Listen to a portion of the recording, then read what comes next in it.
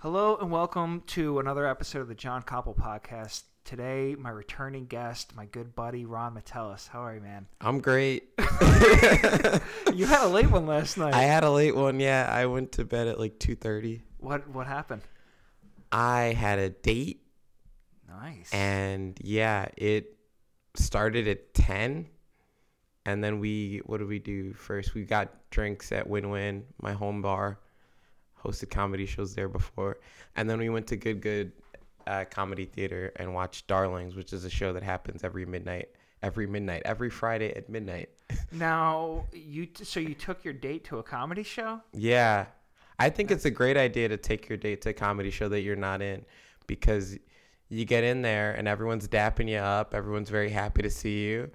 And then you also just you can prep them because hopefully you've seen the show before, so you can drop some knowledge.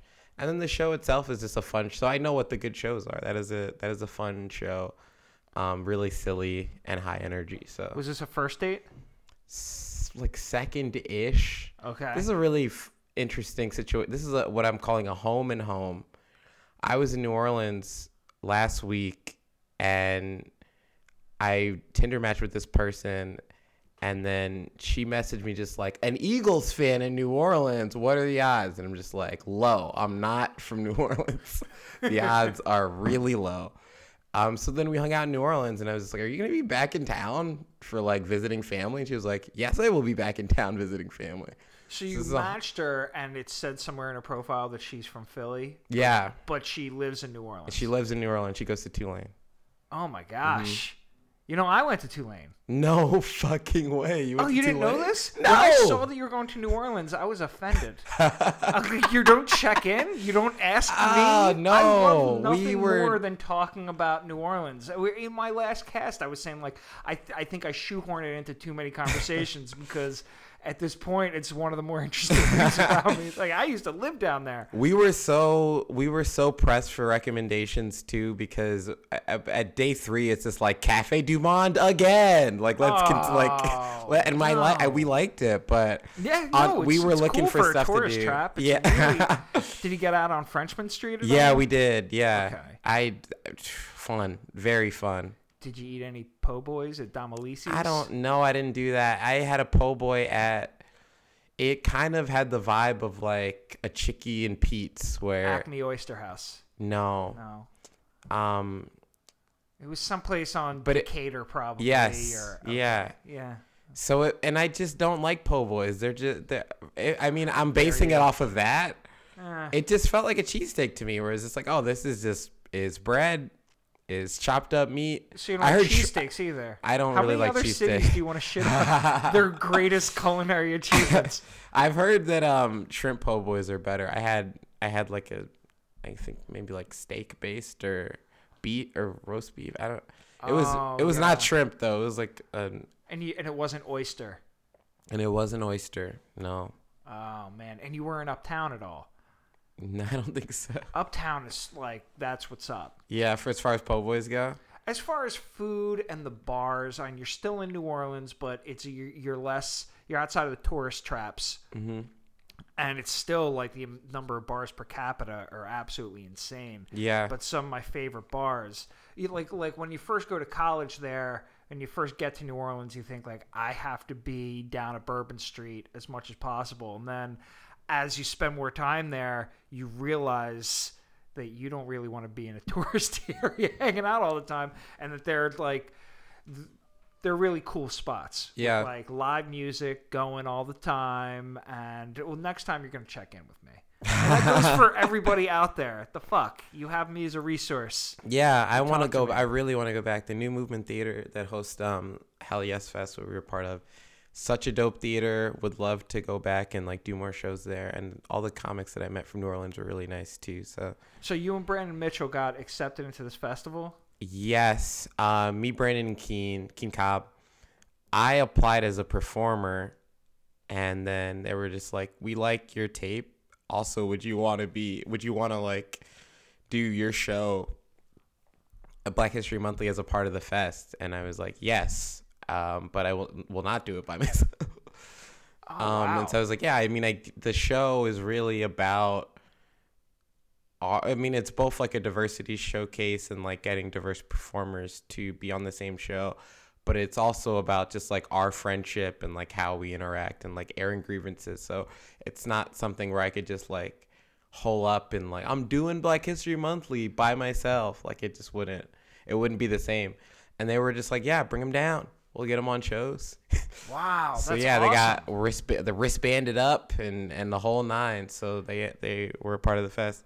Now, correct me if I'm wrong here, but the Hell Yes Festival, they had this the application online, and I think whatever the date it was due to submit your stuff, they said that this was going to be in November, like sometime in November. They didn't even know the date. Yeah. Which felt, because I was thinking about applying because I want to get back there. I was like, well, I can't just do some. Like, when is it? Yeah, it was. It felt very New Orleans. It was very New Orleans, and it's because I had looked it up, and before the festival took place in October, which I think would have been better for me as far as flights, because getting in the 15th was fine, but like the fest ended the 19th, and so once you hit the 20th, now you're hitting like Thanksgiving cost as far as flights, and so the flight out was like a real pain, but the flight in was fine. So it went well. It went well, yeah. I had a lot. The sets there were such great crowds. I'm just gonna name places since you're the local. Yeah. So we did Hi Ho Lounge. Okay, I don't know it. Everything's on St. Claude. St. Claude. Yeah, St. Claude's. I guess they cleaned it up. I don't know. That's what people were saying. Things have changed a lot. It's been a while. I might not be the best resource. When you're talking to like a 37-year-old father or two, yeah, I might not be the sharpest. Okay, St. Claude. Our show is at Cafe Istanbul, which is not a cafe and not really Turkish, run by a British guy. So I don't know what that's about, but it's a theater, great theater. And then they had shows at Always, which is a bar in St. Claude, and they have a name for it. Always is a bar, and then the theater has another name that I'm forgetting right now. And then obviously the New Movement, and that's where listeners can't see this, but there's a real cinematic lighting happening on John's face right now. Real Rembrandt lighting coming in from the window. It looks great. I need whatever I can get. Here, I need effects. I got to dress this face up. It looked great right now. Oh, yeah. Thank you. That's very kind. So yeah, so I ended up doing. Were you doing day drinking? Yeah, and I can't. I don't drink that much as is, but I wasn't driving there, and I wanted the full New Orleans experience. So I had a Bloody Mary at like 11 or noon. Where'd you get it from? Just like a tourist trap bar. Nowhere I'd be proud of, but like near Bourbon Street.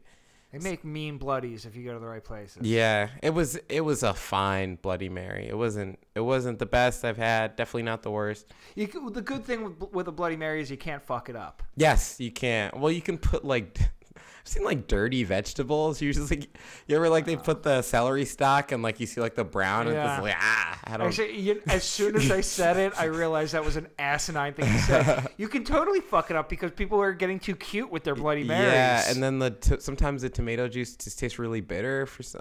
Right. Not enough vodka fucks up a Bloody Mary. Mm-hmm. Yeah, like if you just feel like you're drinking salty Bloody Mary mix. Yes. It's like the vodka actually makes it easier to drink. It gives it the balance that it needs. You shouldn't be able to fuck it up, but people find a way. Yeah, such is life, huh? So yeah, I did day drinking, but what happens for me is you just crash. So at 7 p.m., I'm done. How old are you? 27. Oh, okay. So I'm getting there. Yeah, man, I'm starting to experience what like an actual hangover is. Right, but you're still going out on dates that start at 10. I went on a date with my wife last night that ended at 10. Yeah, and I was a little bit banged up this morning when I got up at like 6:30. I was ready for the date to start at 8, and I suggested 9 to like play it cool. And she was like, no, can we do 9:30, 10? She's a New Orleans girl. She's New Orleans, and I think that she was having like family over for dinner and wanted to like see them out. So we started late. I like this girl. She's cool, yeah. Yeah, I just like that she went down there like I did, and that she still reps the Eagles hard. Yes. And she's into going to see stand up. That was like it's all. She's cool, yeah. Did she see you perform when you were down there? No, I don't think so. No, she didn't. So she loves you for you. Yeah.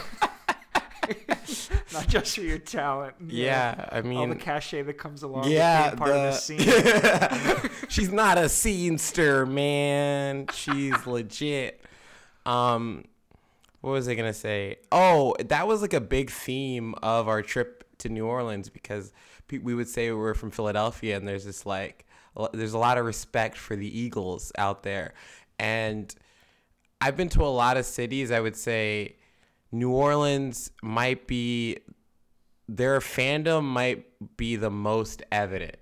So like people, you'll drive by and like doors will have like the fleur-de-lis sign or like the logo on it, and like Saints memorabilia on the door, and like that stuff you don't really see in other cities. Like people like football, but like New Orleans really like lives or dies football. So they love their Saints. I think part of it is, this is just half-baked theory, part of it is defense mechanism, because whenever the Saints have a home game, like the French Quarter gets overtaken by whoever it is, because people circled out on the calendar, I'm gonna go down to New Orleans. This is the away game I'm checking out. Yeah, them and the Dolphins probably. Yeah. Dolphins are big with that too. So, so you would see people acting like such assholes on Bourbon Street. Mm-hmm. You know, they just get hammered. They see other, like Green Bay's playing. They see another person, the Packers. Oh Lord! And they really travel, and it's they just get hammered. That's actually the perfect example, because they're such drunks. So I think that some of it's defense, and then some of it is just they love Breeze. Breeze came to that city and just he was so charitable, and he was like their best quarterback in their franchise's history by miles. And it's just, of any city, it's just like it used to be. It was a long time ago, but it was like, if you're talking 6 to 9 years ago, everybody was in Breeze jerseys. Yeah. Yeah, like pretty much the way that we're all going to be with Wentz. Yes, and he refuses to go anywhere. That was another conversation I had with Saints fans, is the contingent of people who are just like, I think Breeze should retire, and then the other people are just like, give him another 5 years. We'll see what happens. But yeah, people are having those conversations. Oh, that's sad. It is. He's 37. Yeah, that's old. I mean, at that age, it's pretty much over. Yeah, for a quarterback, can you imagine if you suited up?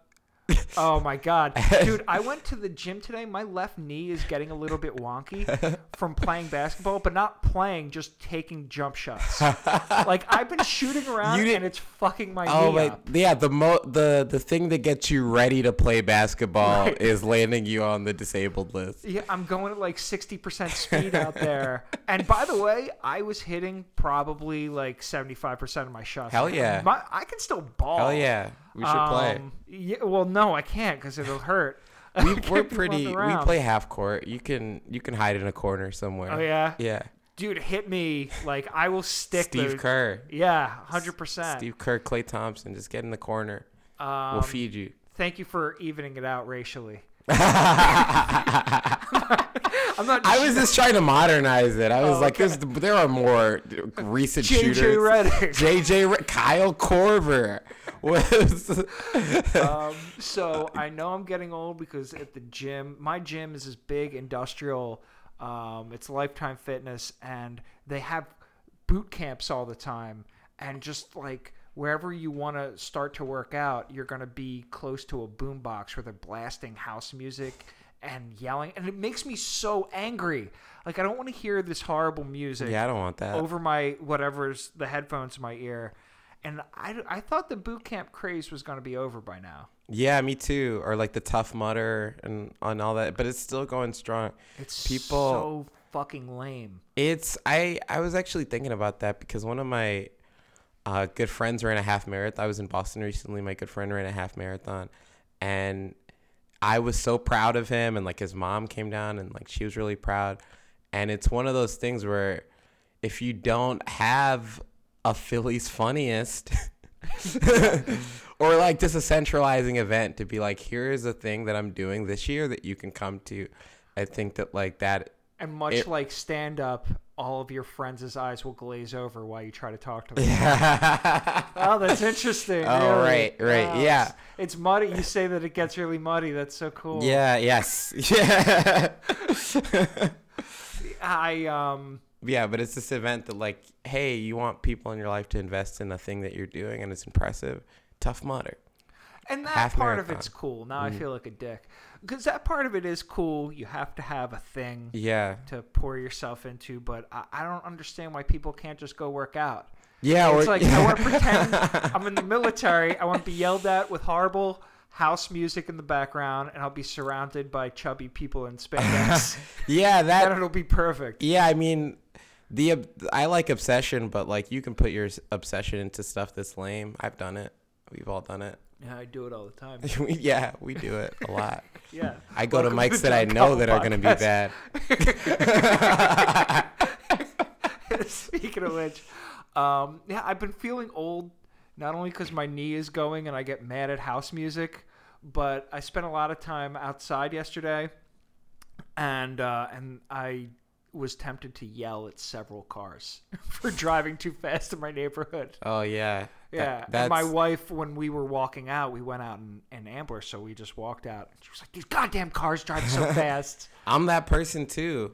Oh, yeah? Yeah, slow down. Yeah, for real. If you're on residential, there's no reason for you to be going over 25 miles an hour. Well, thank you. Residential? Come on. The kids play.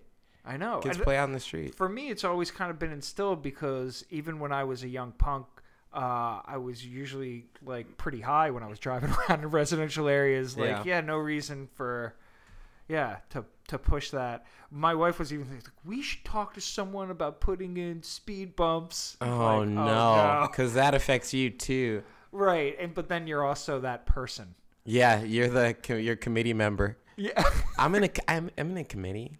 This is a very civically minded area. Yeah, we're in a progressive way. Yeah, I think. I'd hope so. I like Ambler.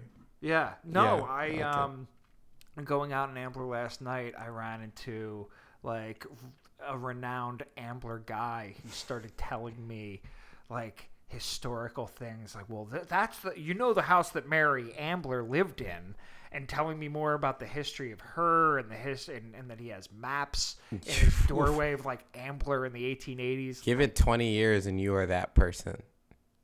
At this rate, it's like, give me 6 months. I'm on my way. I'm surrounded by these people that love it, and give it time. I'm going to be that person too.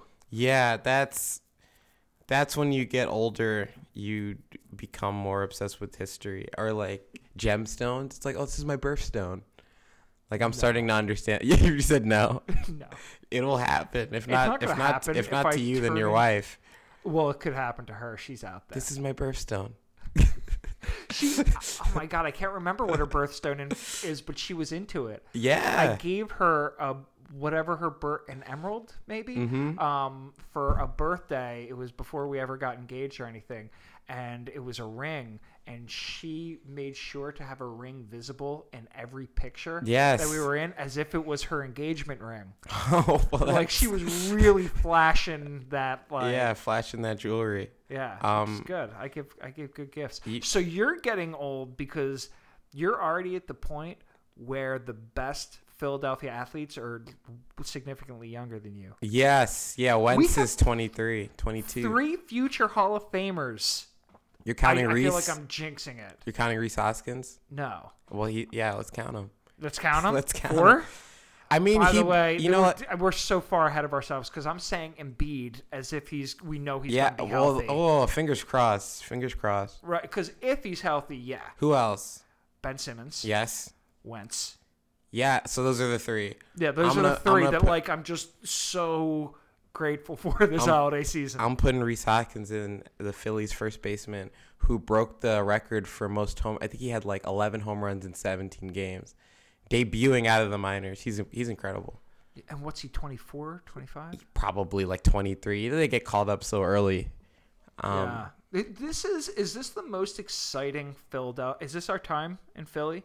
I'm so happy to be a Philly sports fan. One of the cool things too, it's like it's not enough just to look at the box score anymore. Like, people will ask, it's like, did you see that play? And I'm just like, I guess I have to watch the games too. Damn it. I gotta like find a Reddit stream. Like, let me watch. I like watching basketball too, but it's a big ask. They play 82 games. Yeah, it's time consuming. It's time consuming. So like, people are excited to watch games, and I saw the shift when you're walking around South Street and you'll see like restaurant and bar signage. It's just like, we're playing the Phillies game, or like, we're playing the Eagles game, or the Eagles obviously, but like the Sixers as a selling point to get people into a bar. It's been a long time for either of them.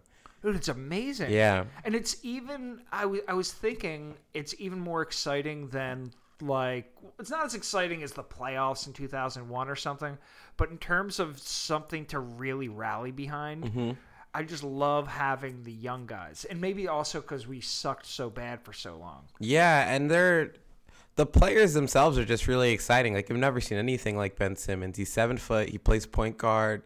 He can barrel his way into the lane. It doesn't matter how far you play off of him. Embiid is 7'3", shoots 3-pointers, can take you off the dribble, does like the Shaq kind of like back out and then dunk, and it's insane. Yeah, What he he moves like a has a gazelle. sky hook. Why not? Yeah. He could do a dream shake. I love it. And then he's also just the funniest person in real life and on Twitter. So Yeah. to have, like LeBron for a while was like a very vanilla personality, and to keep his brand safe. And Embiid just has none of those pretensions. He's just like, I'm me. Yeah. I'm gonna try to date Rihanna. And I was worried for him because it was one of those, if he doesn't get healthy, this whole shtick is going to wear thin. Yeah, well, Like, it's really cool now, but after we signed him to that big contract, it's going to be easy to turn on this guy if he only plays like 25, 30 games a year, and he's all over the place on Twitter all the time. you just want him to play a whole year, and you hope that they can do something to his body where they can fix the problems he's having. I was listening to this podcast where they were talking about, because like Steph Curry used to have ankle problems. That's why he got signed to a really cheap contract, which helped them kind of build their dynasty that they have now. And to fix his ankle problems, they like strengthened his hips to like, so he wasn't putting as much pressure on his like ankles and feet. So maybe wow. there's some kind of sports science. Maybe Embiid and I should go, me for my knee, so I can shoot around at the gym. Lifetime Fitness, Embiid. Do you have a guest pass? I do, but okay, Joel, if you're listening, you can only go during the week. I've got 12 guest passes, but it's hard to use them because I can only use them during the week. That's just how it works. That's a lot of guests. You can come in Right? with the whole team. Yeah, for real. Yeah. I will bring Joel. You can bring 2 Sixers, up to 2 Sixers. I want you to bring Fultz. I want Fultz to start balling out against a bunch of aging white guys and just get your confidence. You got to start somewhere. Yeah. That's what You I'm can wondering, shoot that 'cause- lefty garbage you've been shooting. Everyone thinks that he's falling apart. Like, can't he just play a bunch of like, go out to a playground, be the best guy, and then he'll just be like, "Oh right, I'm awesome." Yeah, like maybe I shouldn't be so in my head. Send him to college practices Yeah. and just to turn no media, no nothing. So you're about to leave Philly. I'm about to leave Philadelphia. I'm so excited for you. I'm very scared. I'm very excited. I don't know. We'll see what happens. This isn't some Hail Mary shot that Ron's taking. It's a deep 3, though. This is a deep 3. It's a deep 3. It's a shot that a coach believes you can hit it. Yeah, they drew it up for me, but Yeah. I gotta hit it now. So you got an internship with The Onion. A fellowship. That's way better. Yeah. That means you're actually getting paid. Yeah. My living expenses are covered. Yeah. Dude, that's amazing. Yes. So for anyone that's not familiar with, you're probably not listening if you're not familiar with The Onion, but The Onion is a satirical publication, and it's fantastic. It's freaking hilarious, and I can't wait to read your stuff. So how did it happen? All right, so we'll go through the whole dance. I think in April, they had like an open call for Onion Sports, and so I submitted a packet to that, did not get it. And then a couple months later, my friend Millie Tamarez, who runs Diverse as Fuck Festival. Are you familiar with that? No. Was not a setup. Was not a setup. Just a genuine question. I am the face of the Diverse as Fuck Festival. Yeah, you run Headlining. it. You bankroll it. My friend Millie, who runs the Diverse as Fuck Festival, which I had also applied to and did not get in, but I was on their email list from applying. And so I got an email that was just like, we're doing a career day with The Onion where writers are going to come in and you can ask them questions. And so I RSVP to that, and last minute I couldn't make it.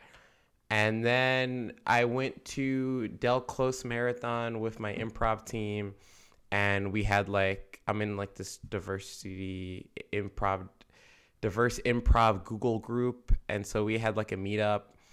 Diverse improv Google group. Yeah, it's a lot of modifiers. It's just a bunch of words that mean that if you're over 30, we're going Silicon Valley diversity. It's like a POC Google group. It started off as an email chain. Okay. So then I went to that, and Millie was there, and she was just and I apologized. I was like, yeah, I'm sorry. I really wanted to go, but something came up. And she was like, yeah, well, The Onion's trying to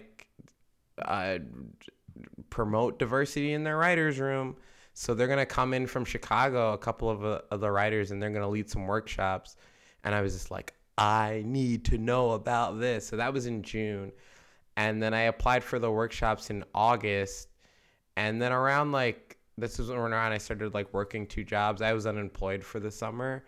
So September, I was just well, I guess I did not get into this workshop because it's been over a month, and they said that was going to happen in the fall. What was the application process like? You had to submit. So there were two. ClickHole and The Onion were doing workshops, and I really like ClickHole, but I can't really get my head around their headline, how to write one. I don't know if you've seen their stuff. I don't know their stuff. So they had one that was just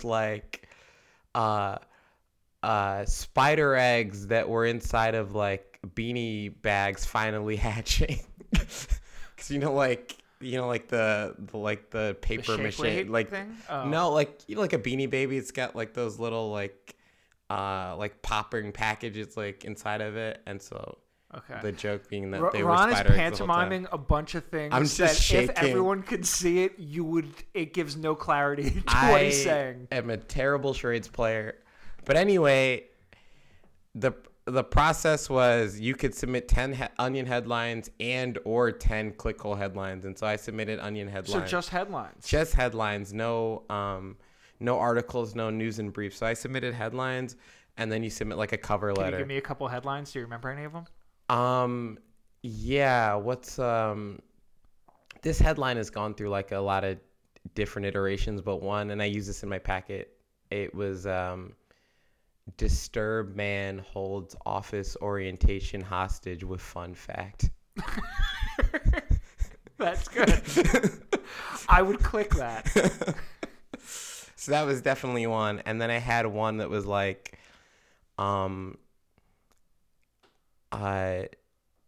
doctors find lost high school ring inside Joel Embiid's left metatarsal. It's just MRI reveals lost class ring inside Joel Embiid's left Achilles, or something like that. That's good. So I applied to that, and then in October they were just we're doing the workshops. Fill out when time works best for you. And at that time I was working Tuesday through Wednesday. I pretty much work 9 to 9. So I was just I don't know if I'm going to be able to do it. I work nights now. And so then I asked my boss, I was just hey, can I come into work for 2 hours and then leave to do these workshops? And she was like, yeah, I'll do it. So then I went to... And where were you working at the time? So I work at QVC doing copywriting, and then I work at the Kelly Writers House, which is a literary nonprofit on UPenn's campus, and they do a lot of literary programs. poetry readings, things of that nature. Your whole life is art and creativity. All you do is create. I make reception food, and I lead. Don't be humble. I lead a rambunctious college students that have a lot to say. You're good with the college age group. If there's one takeaway from this conversation, I'm gonna say I would work 2 hours, and so the workshop was set up.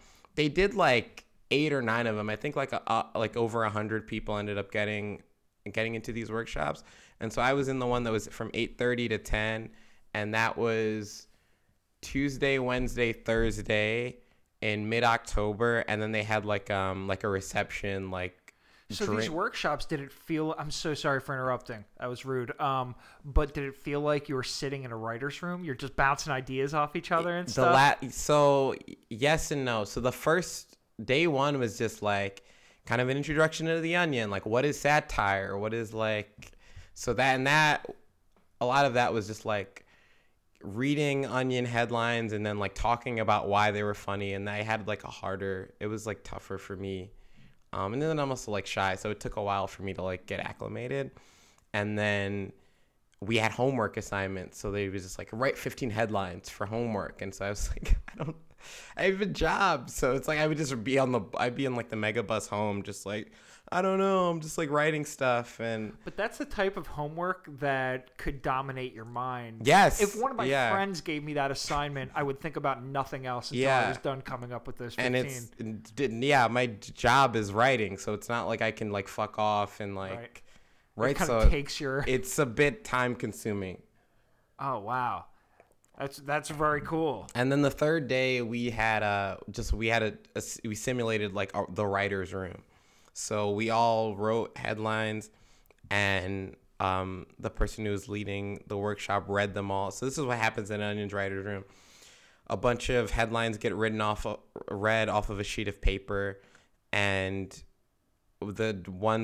so everyone in the room is just like decides the ones that they think are funny. So a laugh means nothing.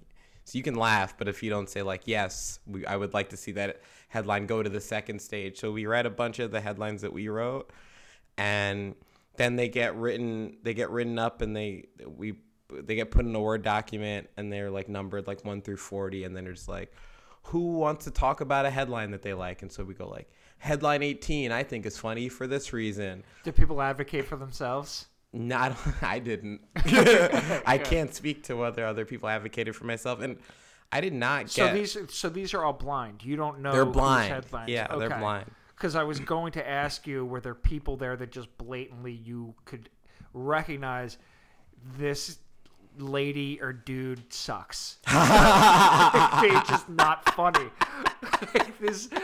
For God's sake, this shouldn't happen for them. No. Wait, I will say no. I don't. My group was great. Hi guys, we're in an email chain still. Oh, okay. We're all friends. But no. I'm sure you're all equally talented. We're all so funny, and so it's so great. And so that is when like the tagging jokes process is when it really clicked for me, because for a while I was just like, I'm not particularly fast at writing headlines. Like, I'm having trouble with that. Like, I'm not super great at like calling out why something is funny. But then when we did the pitch meeting, and I was just like really good at like tagging jokes, and it was just a lot of fun to like explore the world of this joke and like where we can take it. So that's where I felt like I really was having fun, and I was like, maybe I could do this. This could be a fun job if this is what it's like, just like tagging jokes and making jokes better. I can help a writer's room in that way. So with the focus being to cultivate a more diverse writing staff, was this all women and people of color? Yeah, let's say that. Oh.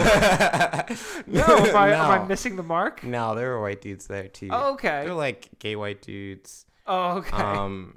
White presenting dudes who were like maybe Middle Eastern. The room,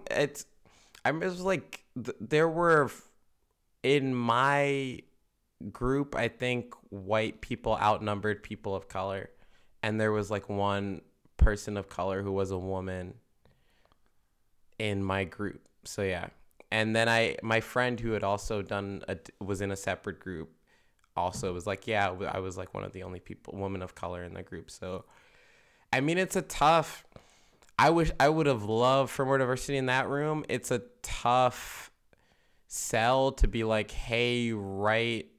It's usually if you're filling out like a scholarship for something, it's just like write a cover letter. So it's a tough sell to be like, write 10 Onion headlines, and the reward is you get to do this workshop. Some people, and some people are funny and then like also not wired in that way to like want to write Onion headlines too. So I can understand it being tough. A lot of comics are lazy. Yeah, a lot of people don't apply themselves. Yeah, exactly. So So you have experience with writing, and my thought process, I would imagine you agree, is that if you a lot of creative people think that you will be inspired by something, you'll come up with something great, and sometimes that happens. But in my opinion, if you just drill and you make yourself work, you'll come up with the best things that way. Like, yeah, totally. To really work it out. Yeah, I just get obsessed with things, and I'm like, when I was writing my Onion packet, it's like I was not doing stand up. I was just like, I have to fucking drill this out. And look, what really like helped with that workshop is figuring out like, here are the 13 kinds of onion jokes, which you can intuit if you read it, but like having the language of just like, maybe this joke doesn't work as like an analogy, but it works as like an op-ed, or maybe it works as a study or a report instead of like a reference. So it's just like having that language of just like, I'm struggling to figure, I know this is a funny idea, I know there's something weird here, let me just like try it in 13 different formats and like see which one works best.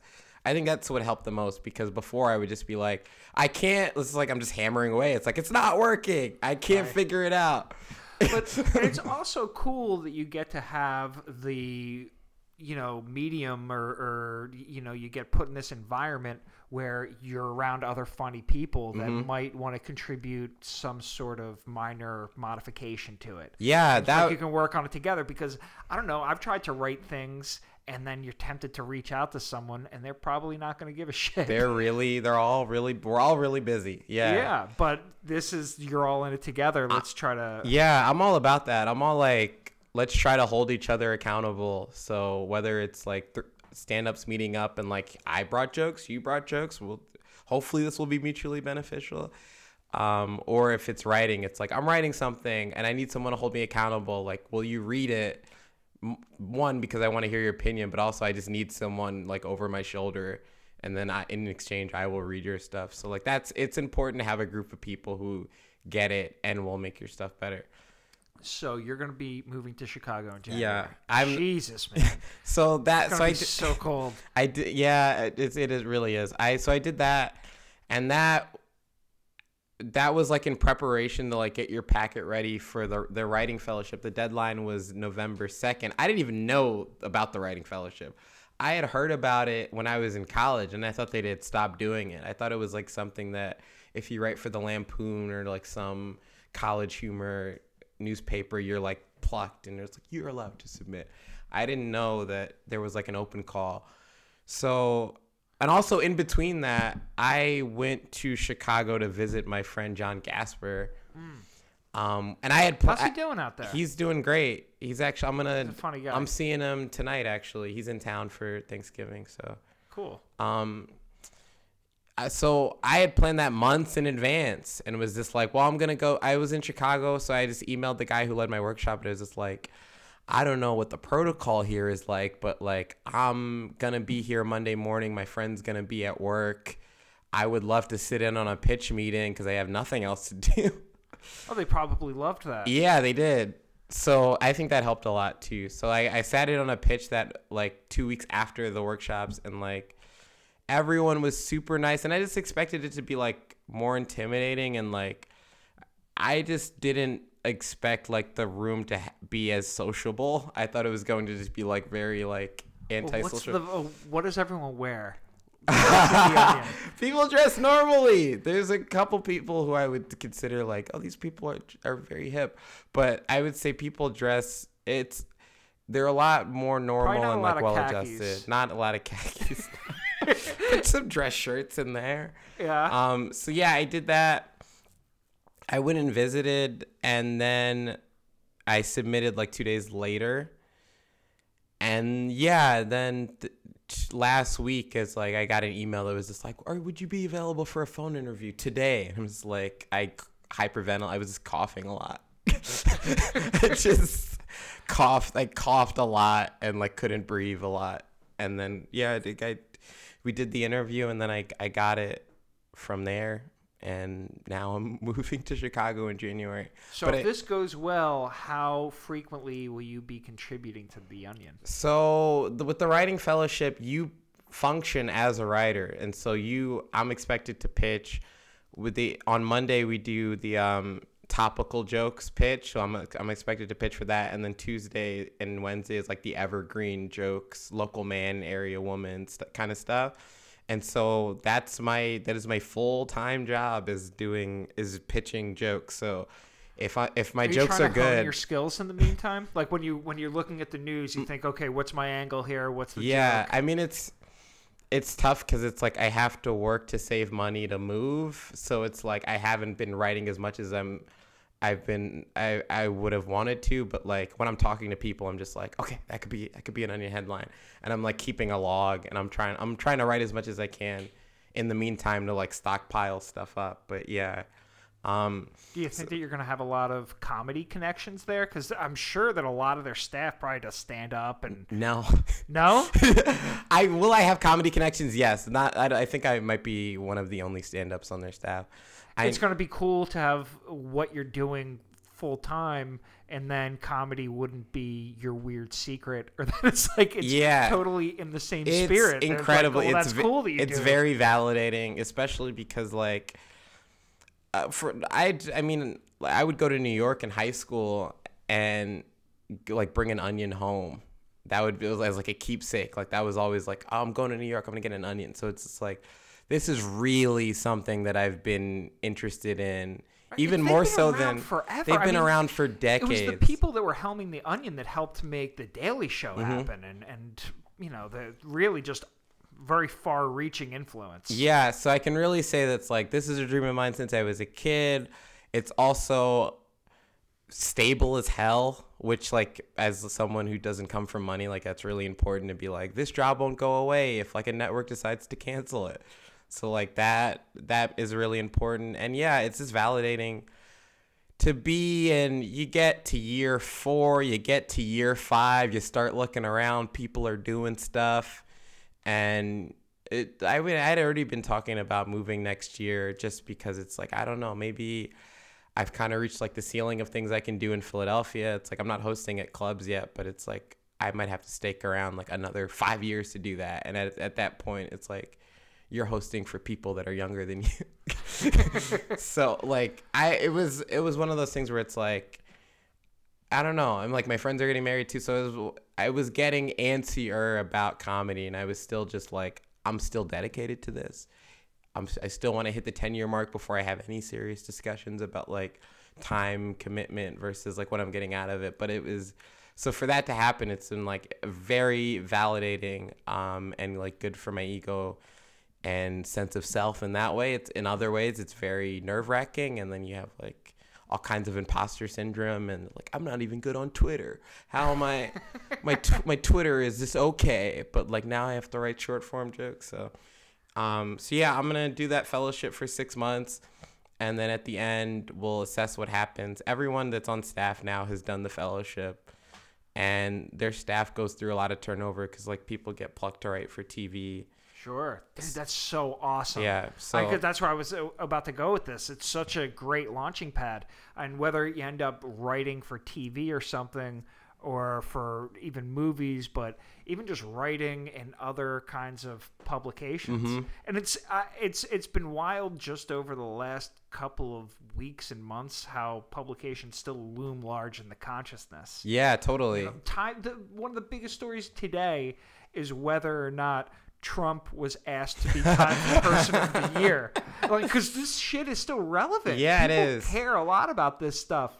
And I look at my friends who either were writing for like New York Magazine or like different comedy websites or comedy verticals for websites, and like I'm sure that's helped them get writing jobs. Like I'm sure showing people that you can write is like a good is a good thing to be doing. And for some people it's on Twitter, and for other people it's in publications, but they still matter a lot. Right. No, Yeah. I love that. I used to write a blog. That was kind of, I did it for maybe a couple years. I loved it. Yeah. Yeah, it's fun to Is it challenge still yourself up? No, it went away. I stopped.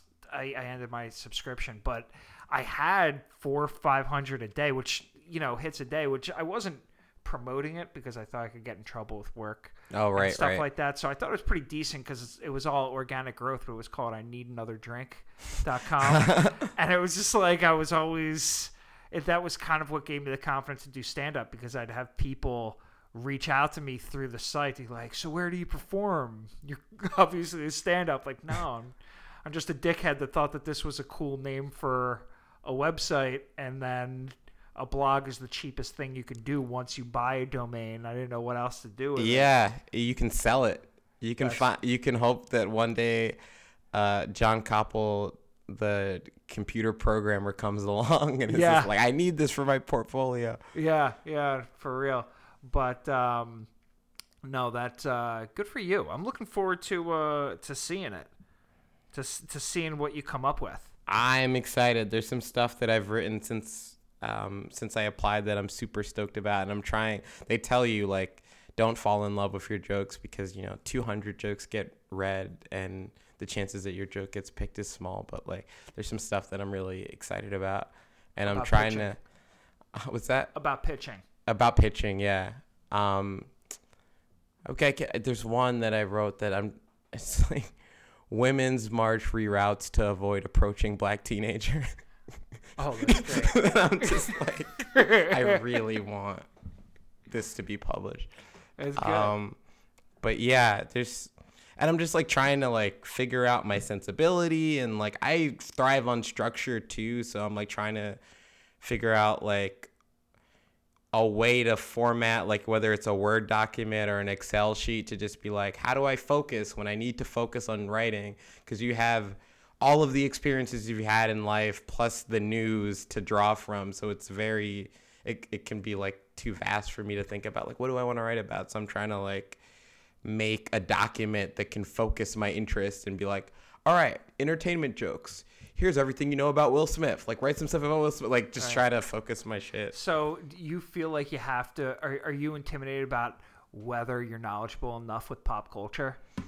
I think like politics is like my sore spot. Okay. Yeah, I mean, even in my packet, like it was a little bit of a struggle to get like some political jokes in there, and I follow it through Twitter, but I'm not the guy who's like in who's like quote tweeting Trump, like actually. Right? Actually, the Justice Department reset, I'm not that guy. It's funny because I'm trying to get away from it, but meanwhile, I check the trending stories on my phone compulsively. Yeah. Probably 3 or 4 times an hour. And before I know it, I realize I know more than I should because it's not even healthy. And it's like it really doesn't even matter that much. I do feel like pop culture gets tougher to stay on top of. But it's a lot of it, but the big stories you do end up knowing.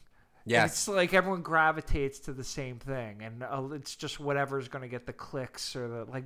GQ put Colin Kaepernick as the person of the year. Yeah, of course. Which I thought like they're like becoming okay. they're trying to become woke now. They have Olbermann. Olbermann is like does their YouTube channel. Right. So that's where they're going. But it's also that's where the clicks are too. Oh, absolutely. A very suddenly political magazine. Everything's political. Yeah. Esquire, Rolling Stone always has been. Teen Vogue. Yeah. Teen Vogue. Probably. They had what was I going to say? Oh, even things that aren't overtly political. It just people just shooting for demographics blatantly. Like People magazine naming Blake Shelton the sexiest man alive. Yeah. Which growing up, I mean, I don't really care that much about who's deemed the sexiest man alive. It really doesn't affect me. But growing up, it seemed like when you were middle school, high school, the girls all thought that certain guys were super hot. I don't know that there are that many Philly area high schools who are like, that Blake Shelton. Yeah, that. Get me some of that. That like aging dad Yeah, it's very much I want to get Midwestern middle-aged women to buy this. Yeah, they're appealing to their base. Yeah. Yeah, what counts is I wonder who is like universally like Chris Hemsworth, I guess, right? He's like Sure. he appeals to a lot of different bases, I think. And The Rock last year. The Rock, Who else is a sexy who's guy? universally sexy? What dudes do you find to be the hottest? Well, for a while it was always the obvious, like It's like a hunk. Yeah, Yeah. just the hunky dudes, or just like the super pretty guys. Yes. Like Johnny Depp was just pretty. Yeah, Blake Shelton is both, has no muscle definition and is not pretty. He's like a definition of average. Yeah. He's just some guy, which that's okay. That's okay too. Yeah. Who is owning this year from a pop culture standpoint? Joel Embiid. It's probably Joel him. Embiid, yeah. Yeah. No. Everything he does is news. Is it? Yes, or at least in my circles. the circles that I traffic, yeah, he's making news.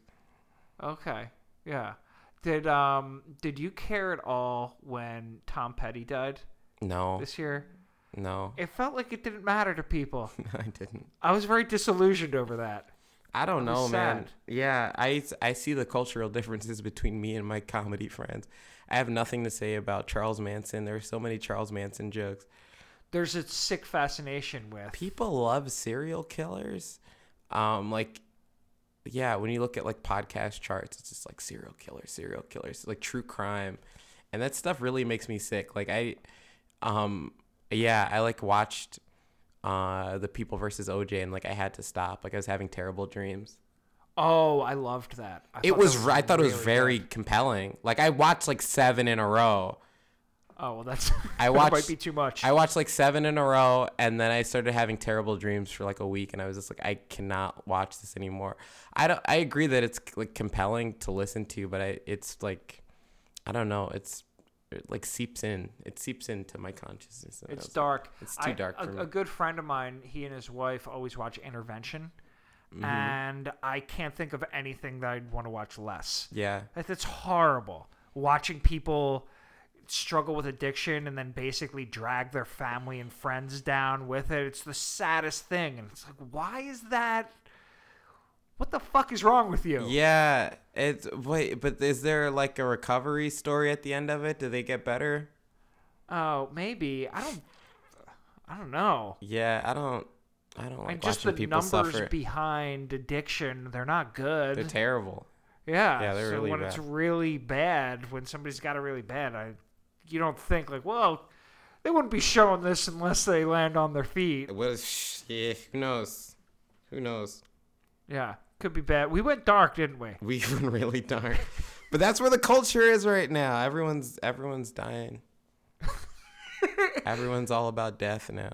Were you excited when Tiffany Haddish hosted Saturday Night Live? Yeah, I was. It turned into She's a really great. big thing on social media. Yeah, I love her. Actually saw Girls Trip with my family Thursday for Thanksgiving. That's what we watched after. Was it funny? It was really funny. She's so funny. Yeah.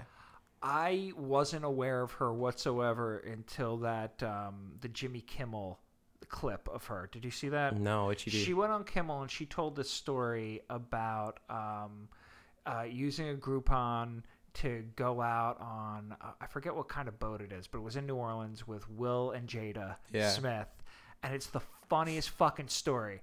Like, I didn't know if she was a comedian. I didn't know who she was, but it's exactly my favorite type of thing because That's it was great. long form, it was kind of self-deprecating, and it was great.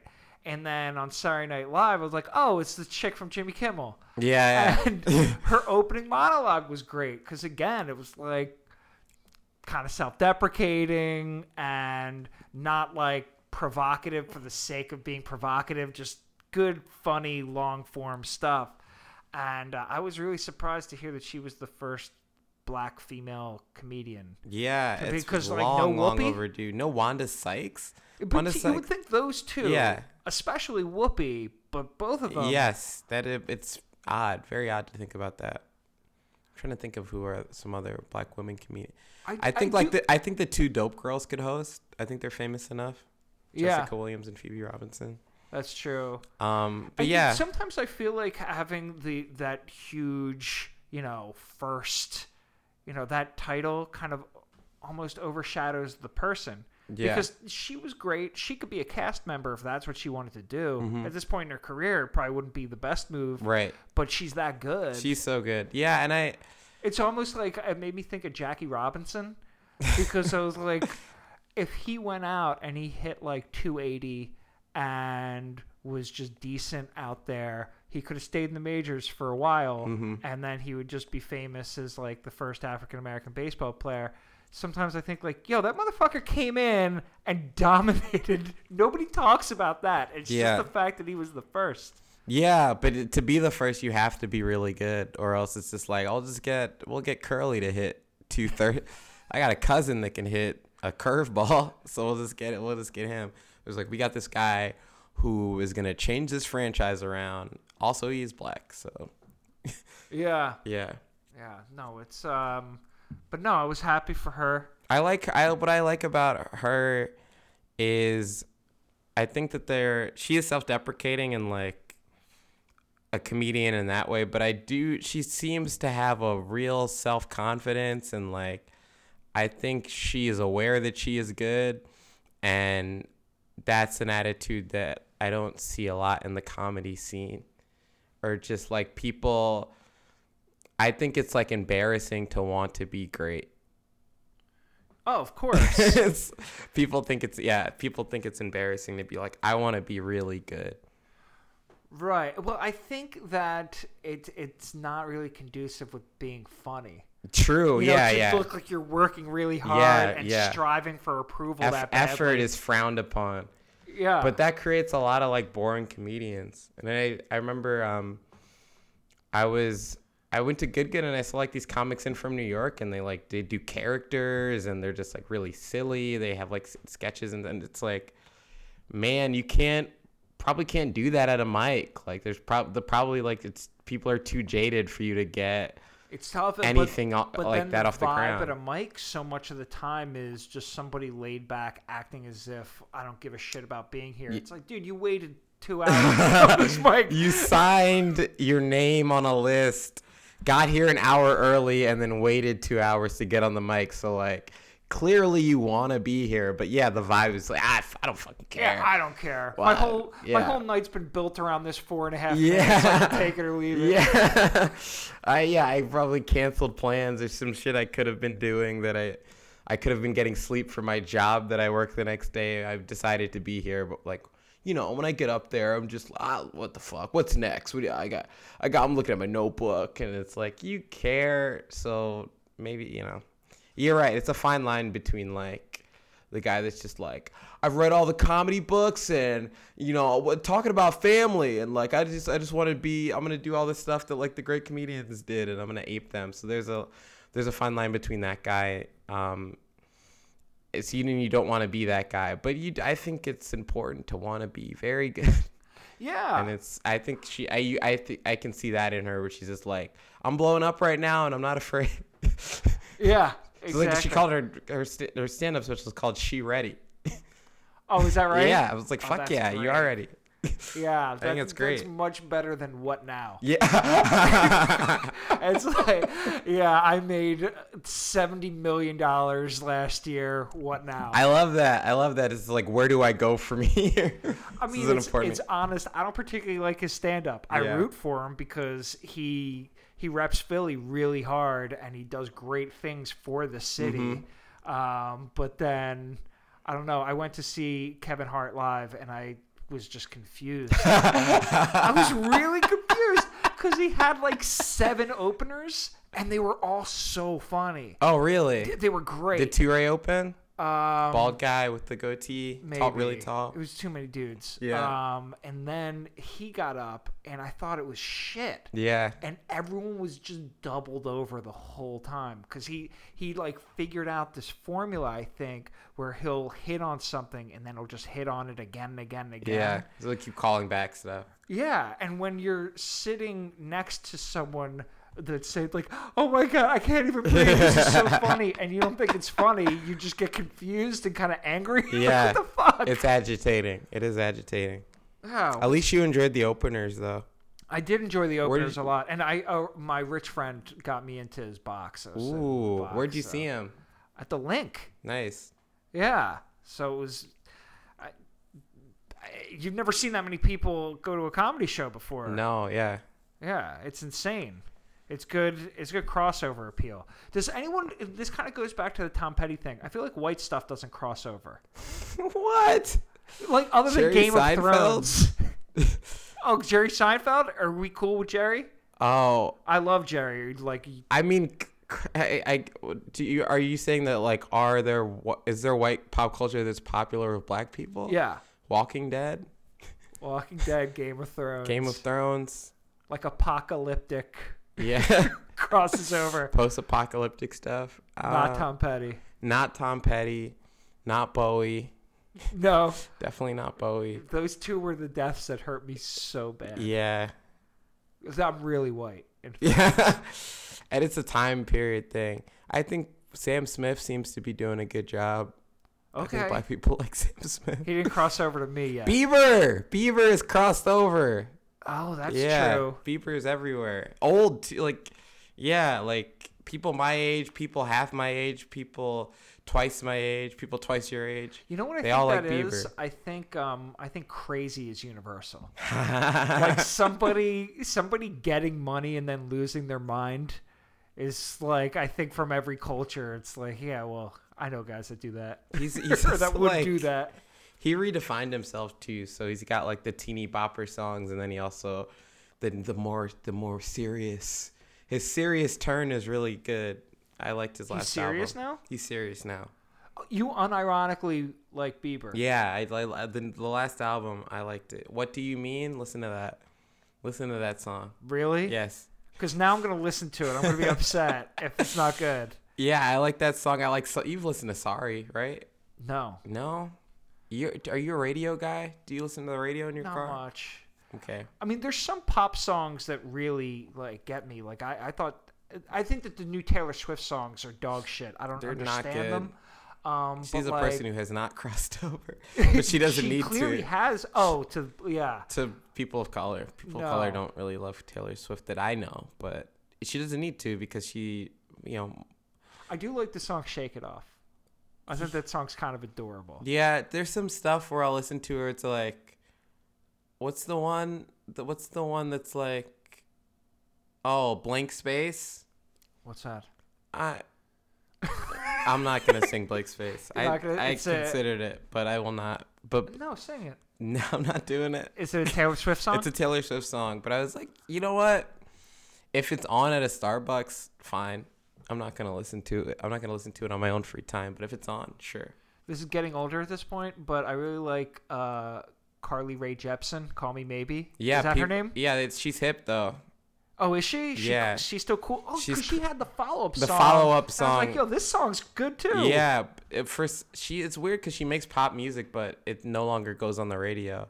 But she's one that like hipsters like a lot, or just young people. I don't know if that term's even relevant Young anymore. people like us. Yeah, the millennials. Yeah. My tribe, my tribe of people. You got anything you want to plug? I'm doing Black History Monthly. The last one that I'm doing in a while is December 17th or 15th. The third Friday in December at 10 p.m. Philadelphia Improv Theater, 19th and Sampson. Come out to that. And yeah, so come to that. A couple podcasts ago, we had Aston Wallace on. I think it was the night before he was doing, and it was just the weirdest thing because he's a good friend of mine, and he got on the show and just no. It's like you go to New Orleans without talking to me. You reach out to my boy that lives in LA and get him on your show without. And I would have only given you the thumbs up, like, yeah, no, you have to book him. Did he? I heard he killed it. He killed and brought like 50 people. And I didn't go. Yeah, not Koppel. I didn't want to go to your show. Not Koppel, but he brought a lot of your mutual friends, your high school people. He's such a nice guy and a funny comedian. So I was glad. It's one of those things where it's like he posted this thing on Facebook that was like, I'm going to be in Philly from blank to blank. Who has a thing? And our mutual friend tagged me, and I'm just like, well, if you vouch for him, I guess, because you never know. You never know what you sign up for. And so I was just like, well, I trust Quincy. And so if he vouches for him, and then asked him, he was really nice. He was just like, listen, I'll send a tape. And he sent the tape, and I was just like, I just send it so I can send it to my co-host. I mean, you're on the show. So the tape was good. And I think the tape that he sent was from a show that Buddy and I put on that he was on. Oh, really? Yeah. That's funny. Yeah. Yeah. So it worked out. And I'm going to miss doing that shows. This is the last one for a while. So please come to that. You get there. There was one time in which Aston came into Philly, and I went to an open mic with him. Mm-hmm. And I introduced some people to, hey, this is my high school buddy. And the response that I got was like, you're friends with him? Yeah. I was like, what? I can't be friends with a black guy? Black That's people were fucked allowed in up. my high school, you racist. Right. And then the response is like, no, he just looks so much younger than you. How you guys went to high school together? I was like, fuck. I'm like, can't we get back to me having black friends? Yeah, make it about race again. That's so funny. All right, guys. Thank you for listening, Ron. Thanks, Thank you so much guys. for coming, man. Thanks, Sean.